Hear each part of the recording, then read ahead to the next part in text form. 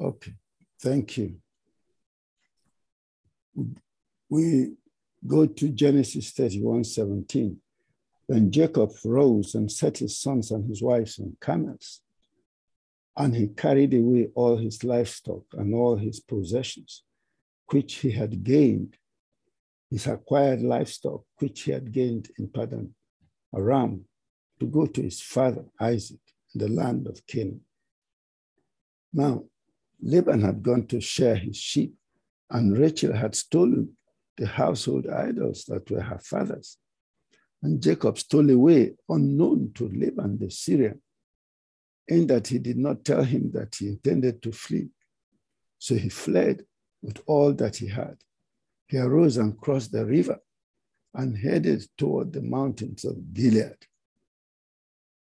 And Laban was told on the third day that Jacob had fled. Then he took his brethren with him and pursued him for 7 days' journey. And he overtook him in the mountains of Gilead. But God had come to Laban the Syrian in a dream by night and said to him, "Be careful that you speak to Jacob, neither good nor bad." So Laban overtook Jacob. Now Jacob had pitched his tent in the mountains, and Laban with his brethren pitched in the mountains of Gilead. And Laban said to Jacob, "What have you done that you have stolen away unknown to me and carried away my daughters like captives, taken with the sword? Why did you flee away secretly and steal away from me and not tell me? For I might have sent you away with joy and songs, with timbrel and harp. And you did not allow me to kiss my sons and my daughters. Now you have done foolishly in so doing. It is in my power to do you harm. But the God of your father spoke to me last night, saying, be careful that you speak to Jacob neither good nor bad. And now you have surely gone because you greatly long for your father's house. But why did you steal my gods?" Then Jacob answered and said to Laban, "Because I was afraid, for I said, perhaps you would take your daughters from me by force.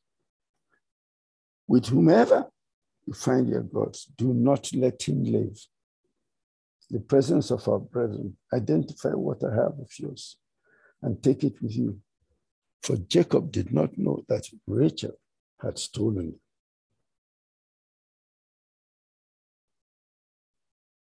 it.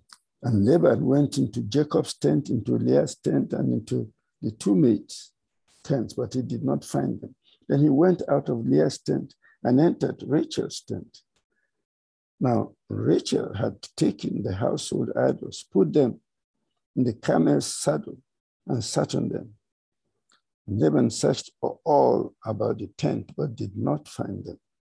And she said to her father, "Let it not displease you, my lord, that I cannot rise before you, for the manner of women is with me." And he searched, but did not find the household idols. Okay, then Jacob was angry and rebuked Laban. Okay, we stop there.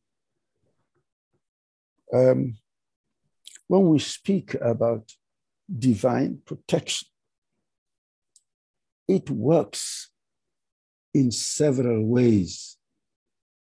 Jacob, always a man of strategy, always ready to come up with a plan.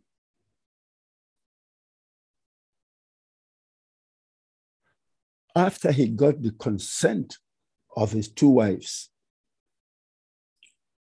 he plotted to escape unnoticed from Laban. But that was not the secret to his safety. God had told him to go home. So it was a plan approved in heaven, because these are the things you and I need. If We need God to be on our side. We have to be operating a plan approved by heaven. If your plan is not approved by heaven, you can't come in the middle of the road and say, oh, I didn't really pray about this, so Lord, please come and help me. Yes, it might still help you. Okay, he might still help you. And you will be a beneficiary still of God's grace and mercy like everyone else. But you know that you have violated the principle of spiritual life, that the plan must be submitted and approved before it is started. Not even submitted. The plan must be received, because that's the New Testament. The plan must be received before you can begin to execute it. However, Jacob's stealthy escape is understandable, because Laban had already admitted, please stay when they negotiated the wages, because I have seen from experience that God has blessed me because of you. And that statement derives from the fact that Jacob was a covenant man. So anyway, we see something here that is very dangerous, the life of a Christian family, if everybody is not reading from the same page.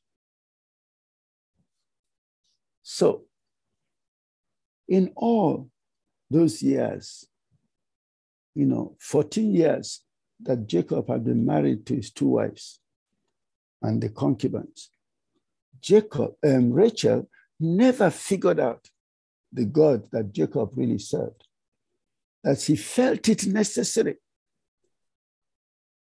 to uproot her native idols and take them to Canaan. Oh, that would have been such a horrendous tragedy if that had succeeded. Because Rachel was the love of Jacob's heart, but God was his primary love. And that would have been put to very serious test. But Jacob didn't even allow it to be put to test. He said, anybody that has your idols, let him not live. Let them not live, whoever it is. But he couldn't imagine that it would be Rachel that he must have spent the most time anyway with. And yet she never figured out what drives Jacob. That's really a tragedy. Because every time couples have issues, I often say to them, when you come into a marriage, you become a student. You study your spouse. You have to study your spouse so that you know exactly, like they say, what makes them tick. What is the driving force in their lives? Where is their first love? Where their heart is?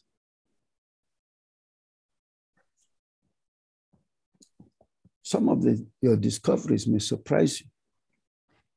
But you still must find out how strong, how consistent their loyalty to God is. Because a lot of people don't realize that if somebody's loyalty to God and obedience to God's word is not strong, the marriage will have problems. Because you cannot correct them. You cannot say to them, look at what the Bible says. Because their loyalty to God and his word is not primary. Anybody whose loyalty to God is primary. When you say to them, this is what the Bible says, you say, oh dear, I didn't really realize that. Okay, sure. Whatever the Bible says, that's what you're going to do. You see, that primary loyalty is very important. Now, not everybody has it that strong. But whoever has it that strong in a relationship must build it up, in others. Wife or husband and children, whichever, so that they will have a primary loyalty to God. And one of the avenues for doing that is the family altar, where we discuss freely. People are free to express opinion. I used to say to them in this house, and particularly to the domestics in those days, that this family altar is like the floor of the British House of Commons. Nothing you say in this forum can be held against you. I also used to say that at work, when we have prayers at work. I say to them, whatever you say in this prayer, during this prayer, can never be held against you. It's like the floor of the British House of Commons. Can never be guilty of anything. There's full liberty to express your views. And quite a few people, in my experience, taking the opportunity to air their views so that we all can understand each other.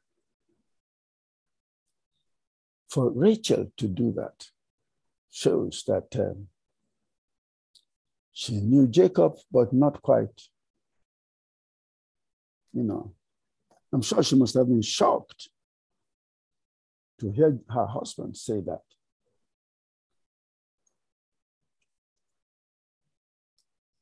That is quite prepared to make the person who carried the idols not to live. So it's important for you and I to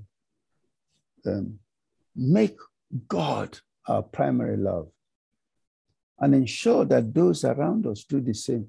Then we can have a common platform to iron out issues. We can pray and expect that revelations will be followed. It's not that after we prayed and God said we should all sit down, somebody's standing up. Or we should all go right, somebody's going left. Oh, that is going to be so confusing. They had said, okay, whatever God tells you to do. We don't have any portion in our Father's house. But you can see that what people say and what they do is another. Because Rachel said that too. So, but which God was she referring to? The idols in her father's house? Anyway, Jacob stole away because that's how he knows to do. But God was there to warn Laban. Isn't that awesome? We see quite a few of this. God warned Pharaoh when he took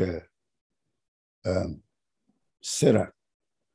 He warned Abimelech when they took Sarah. And now he comes to warn Laban about Jacob. That's an awesome blessing for God to be warning your enemies and those who contend with you. Be careful now. Be careful what you say to this man. Neither good nor bad. Just go and greet him and go away. Isn't that awesome? And he knew that he dared not go against that. Because like Daniel said, our breath is in his hands. We'll continue to look at this tomorrow. But I believe it is of paramount importance that every family should be reading from the same page and be God-centered, determined to do the counsel of the Lord God Almighty, so that, like the Bible says, to be well with you, to be well with your children. Deuteronomy 5:29. To be well with your children forever. Amen. Amen. Amen. Now I have to stop the recording. Just a minute. I can do that.